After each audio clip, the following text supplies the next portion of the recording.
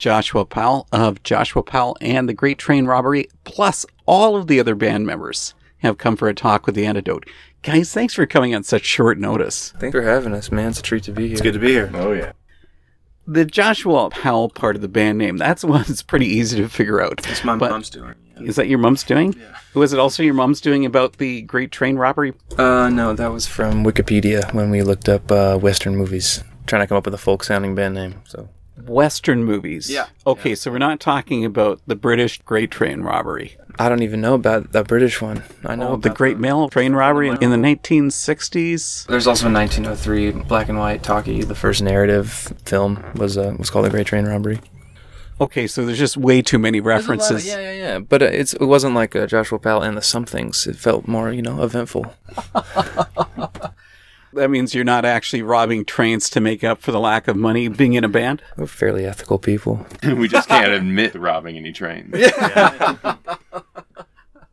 You got to give us the beginnings. When and how did the band begin?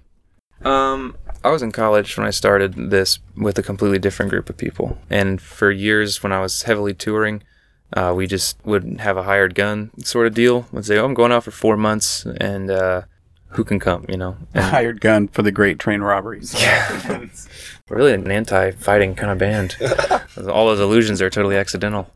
Adam was in the college that I went to, and I was teaching a class there on touring. He was booking a tour for a band he was in, and then I was like, hey, do you want to join my band instead? That was pretty great. I don't know, the other guys should tell you how they got involved. My history with Joshua actually also goes back to college when he played my fraternity's kitchen. I went to DePaul and Greencastle, and Joshua's band played there, so I kind of had that weird roundabout connection. But he also went to Anderson with a friend of mine, Cyrus Youngman, who I've played in another band with for quite some time. So I've kind of known him through that and have had a lot of connections back to Anderson. So yeah, and then it came about that he needed a drummer, and I was like, hey, I will be your drummer. And there was a very rigorous interview process. There was supposed to be, man. There was mental acuity and a lot of physical tasks that I had to pass. So basically you were able to pick up the kit and put it into a van, so you're in. Yeah, more or less, yeah. Yeah, that's how Adam got in initially. I said, I don't have room for an electric guitar player. He said, what if I prove to you there's room in the van? And I was like, okay, whatever. And he totally did. And I was like, well, I guess welcome to the band. My path to the band is a little more complex and arduous. So I, through a string of people, found Joshua's music. Got his album from a producer who was in Indiana that I was recording with, who went to college with Joshua. He gave me his music. It was his very first album. I listened to it on my drive back home after that recording session. Fell in love with it, loved the music, followed his band on Facebook and social media and stuff. Probably for about a year. And it was the band that nobody else knew that I would just show people and throw on you have to listen to this hardcore breakdown in the middle of this folk song. And so that went on for about a year, and then I decided to find him on Facebook and message him and say, hey, I noticed you don't have a keyboard player. I just have can I? Yeah, it was I will be your keyboard player. Instead of the response that Colin got, I got a no, thank you. And so that kind of actually continued for probably 2 or 3 years. But we sort of built a friendship around music. I live in Grand Rapids, Michigan. When his band was up touring through Michigan, they'd crashed at our place, and I continued playing music with the band up there. When we were down in Indianapolis, we'd crash at his place. We shared some bills together, went on some tours, and just kind of kept in touch. And there was always this looming, begging question of me, saying, how about now?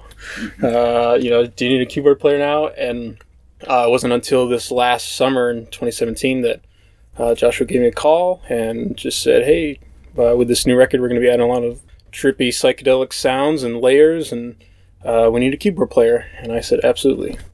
You were such a suck-up. I guess so, but it worked. Here we are. It was endearing. Last but not least. Yeah, so I went to college in Anderson with Joshua and Adam as well. Yeah, Adam and I have played in multiple bands and different shows since we really knew each other. And Joshua and I were acquaintances in college, but there was a couple years difference, so we didn't really grow a proper friendship at the time. But it was really a strike of fate that kind of brought us together last year. I was doing the corporate gig kind of thing, offered a chance to start up the tech department of a company, and decided to walk away from that and to pursue music full time. In the day that I turned in my 2 weeks notice, I just happened to open up Facebook, and Joshua had a post saying, "Hey, we're looking for bass players for like this permanent position. Just talk to me if you're interested." So I shot him a message and let him know the situation. Sounds like everybody just sort of came into this by chance or by luck. We're just from Adam and I saying, who do we like from other bands? Who is good at music and also we can put up with for 3 months at a time? It's like really a dream for me to have an actual permanent cast of players, because like I've been doing this for like 6 years, and it was always just like a slapdash, some singer-songwriter friend that I had who played guitar. I'd say, hey, like borrow my bass, come with us for the summer, and everyone who's in the band right now is like the best that has ever been in that role.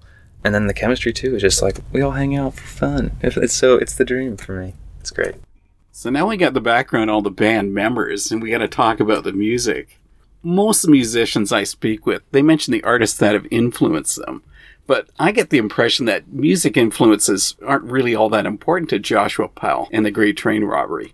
Because most of your song references come from literature, like your latest release, Alyosha, which references a character from Dostoevsky's The Brothers Karamazov. So we got to have the truth. Do you admit to being a book geek? Oh, yeah, dude, big time. Oh, big time. Yeah. I have shelves on shelves of things at home. I'm always in a couple at a time. But, I mean, that's where, for me, like, artistic output has always been really tied to intellectual growth. And I feel like the more I learn, the more I'm able to manipulate my materials. And my mom's an English teacher. I started reading when I was young. And I've always just been attracted to literature rather than pulpy stuff or modern novels, because if it's stuck around for that long, I'd like to know why. I'd like to be able to talk about it with folks and then synthesize the elements therefrom that struck me in a particular light, and then see what I can, repurpose them into. I'd like to hear your opinion then. Is there a relationship between music and literature? Could songwriting lyrics be compared to writing a great novel? Well, I mean, that's been proven, I think, now sociologically, with Dylan winning that prize for literature. Even if he didn't think so. Right. It was contentious. Kendrick, yeah, just got one too. Fantastic. Somebody is praying for him after all. I know that I personally, it's super ambitious, and I don't claim to have done it yet, but I'm aiming for literature with my music. The reason we call literature is because it's timeless, because it's universal. And so I think that the spirit behind that applies to any great music. We just don't call it literature.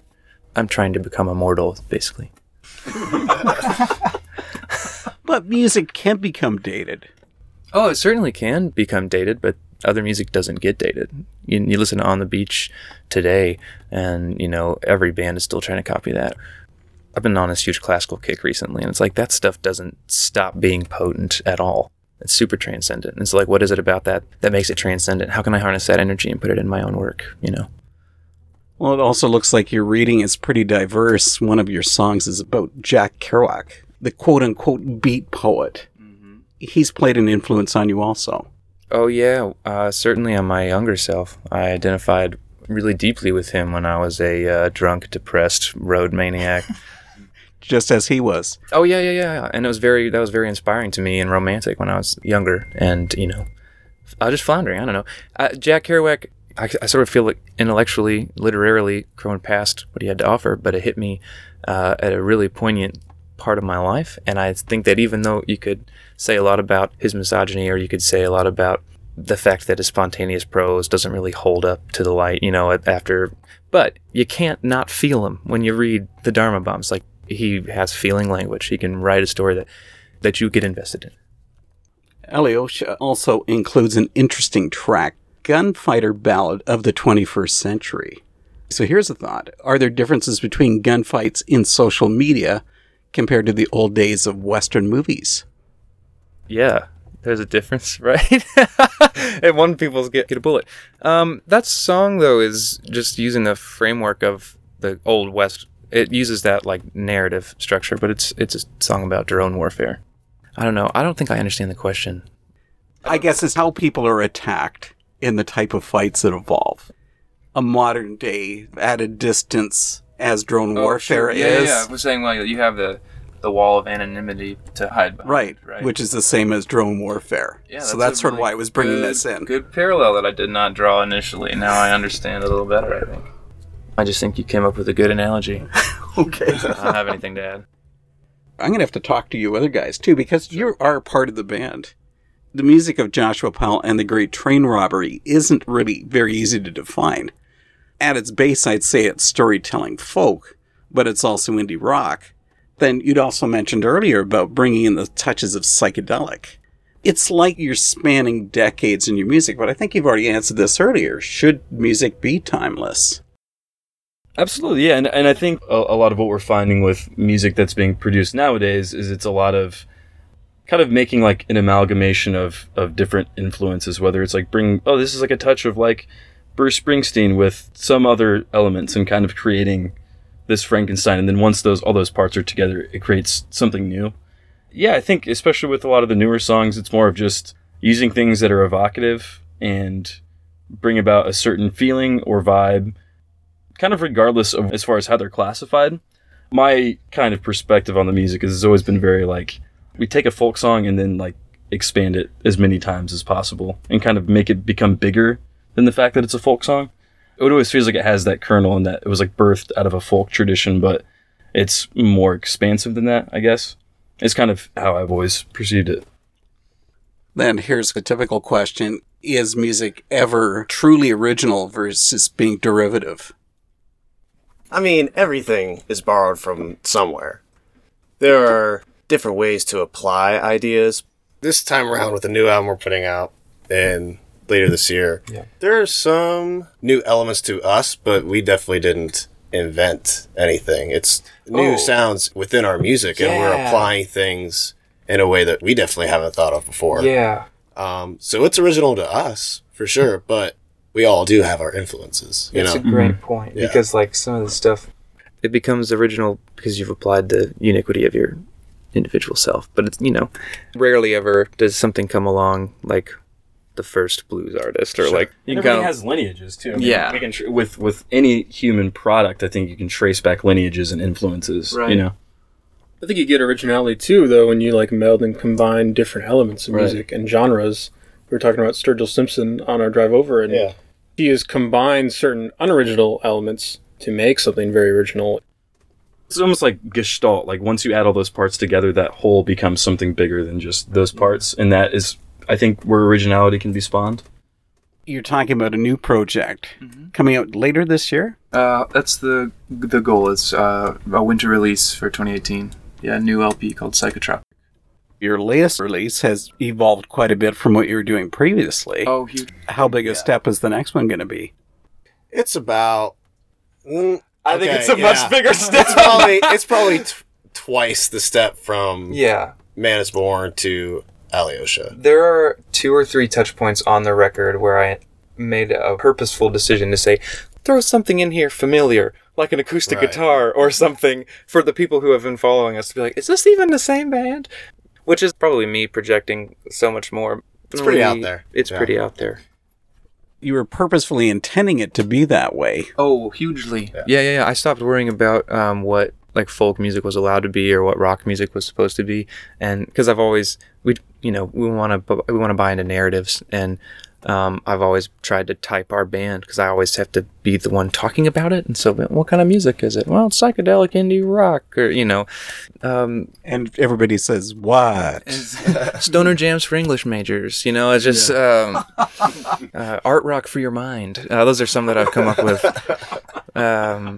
But at the end of the day, those labels are only good for marketing, and so this record was a very big, just like, I don't care what anything's supposed to sound like. Like, this is what I wanted to hear. This is the Joshua Powell song. Then do you ever worry about what your fans think? All the time, dude. I don't know if anyone is going to be... we wouldn't have made the music if we didn't think it was good. And so we know that there's somebody that's going to get into it. I don't know if it's going to be the same people, but you know, I don't like every Neil Young record. I don't like every Sufjan record, but those artists, I think, prove their salt to us at some point, and so most of us are willing to stick with them along the artistic journey and see each record that they make as a time capsule, which, you know, I don't know what our next record's going to sound like, but this is what I sound like right now. Well, let's take it back a little bit. Let's talk about the song Birth Control. That's a brilliant retelling of the story of Abraham and Isaac.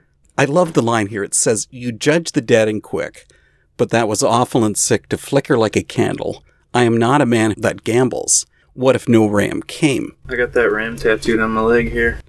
Ooh, that was a good tattoo. Then how do you deal with the parts of your faith that are a struggle? It's interesting. My dad, last week, he finished this book called Tactics, which is like a systematic apologetic.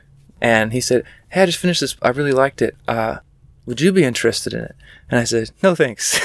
And he was taken aback. Like, I think he was minutely bummed at first. But I said, "Here's the deal, Dad. Like, I grew up with like a stringently Christian education. My parents are people of faith, ministers, second, third generation ministers. I went to Christian schools for my entire life.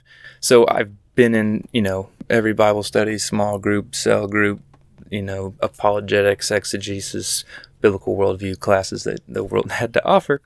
And so if there was an element of Christianity that someone would want to take issue in a conversation with or question me about, I feel like I can usually have, I know what I believe about that, and here's my answer. I'm trying more so to do that less these days and say, I know what I believe about that, but what do you believe? Let me hear from you, and I'll try to learn. Well, the rabbinical way. Sure. But then the other thing is, I said, if there's a question that somebody has where it's like, how could a loving God let evil happen? Or like, why would God like lead Abraham on up into that point with the ram? I could be like, I don't know either. It's weird. It's hard stuff. I don't have all the answers. I don't know. And I'm very comfortable saying that with anybody. And instead of saying, no, I need to have a systematic defense, I don't feel the need to defend religion, and I don't feel the need to defend Christ. Like, I think Christ stands on his own, and not a lot of people can take issue with just that dude's style. I've also been enjoying this song, Cave of Clouds, from Alyosha. That's where your poetic style really comes out. From the lip of the cave of clouds, casting mountains in the sea to watch the ripple moon, we disregard the sinking sounds, any more pretty little creatures that we are. And it also shares the line, it's not all bad to be alone. Back to technology, everybody's so connected by it. How do you distance yourself enough to actually be alone? Oh, dude, being alone is my forte. I thought you had friends. I have great friends and live with several of them, but yeah, this job, being out in a band and touring and everything, is the most socially taxing thing in the entire world, especially because this is an industry based on kindness and connections and sincerity. So take a person, any person, even if you were socially geared outward, say, okay, well, you have to go out and you have to be nice to everybody all the time, but you also have to mean it. You know, it's just like, because, you know, at the end of the day, in the music industry, you're going to work with the people that you want to hang out with. And we want to be the type of people that you want to hang out with. But I require time by myself to recharge. And I wrote that song when I was coming off of a year and a half of permanent touring where I didn't have an address. I was just couch surfing with like no end date. And I was loving it so much, seeing the country and making all these friends and having all these really deep and rich experiences. But I was running myself into the ground, and I didn't realize it because I didn't know myself well. And my mental health was at an all-time low, and my physical health was at an all-time low. And I just petered out, man. I was alone in an apartment, and I had those lines that came to me because it was great. It was great to be by myself and be quiet. And now I'm usually by myself and quiet with my small cat, who isn't quiet, but she doesn't count as social. You know, she gets me. We don't have to talk. So I've been talking mostly about the music from Alyosha, your third album. The second release from Joshua Powell and the Great Train Robbery. You bring in a song with a line about a straight dog in a crooked creek. Oh, it's actually Stray Dog. Stray Dog. Yeah, been a lot of people that have asked me about that, and I just didn't used to enunciate very well. Then that's going to just totally defunct that. Where's that question going, dude? Okay, well, it's going to go about a straight dog in a crooked creek. And I said, would you ever say that the music of Joshua Powell is the opposite? that your music is actually a crooked dog in a straight creek because you don't fit the typical mold. I like that. Can you change the song lyrics to suit? What kind of band are you guys? We're a crooked dog in a straight creek. It's going to get everybody wondering. They're going to go home and stay up all night. I hope so. They'll pour through the lyrics and look for, Easter eggs and try to figure out Dog the mystery. references. Yeah. Oh, I think there is a new There are dog a few reference canine on references? the new record. Yeah. Oh, dude, I just realized there's dogs on all my albums.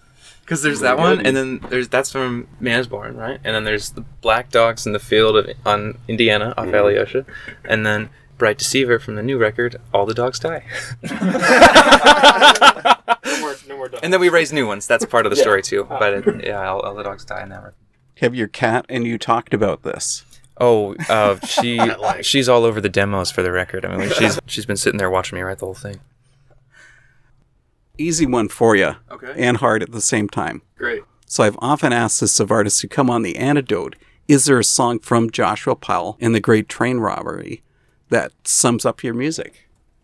Yeah, Gunfighter is one that incorporates a lot of the stuff that it's got the folk trappings from before, but then it also has the psychedelic stuff, and it's a narrative, and it's Right. But I mean, it doesn't type the new stuff at all either. The new stuff to me almost seems like a psychedelic orchestration. It's like Alyosha? No, the new album. Psychedelic orchestration. Yeah, in the sense of you can't just pin down stylistically like one song off the album. Yeah. It's all It's almost really, a piece of a larger manifestation. The Antidote's been speaking with Joshua Powell and The Great Train Robbery, which is all of the guys here on a hot, muggy night. Guys, thanks for coming. Thanks for having us, man. Good to be It's here. been real. It's been a good time. Hey, thank you very much, Dave. I appreciate your hospitality.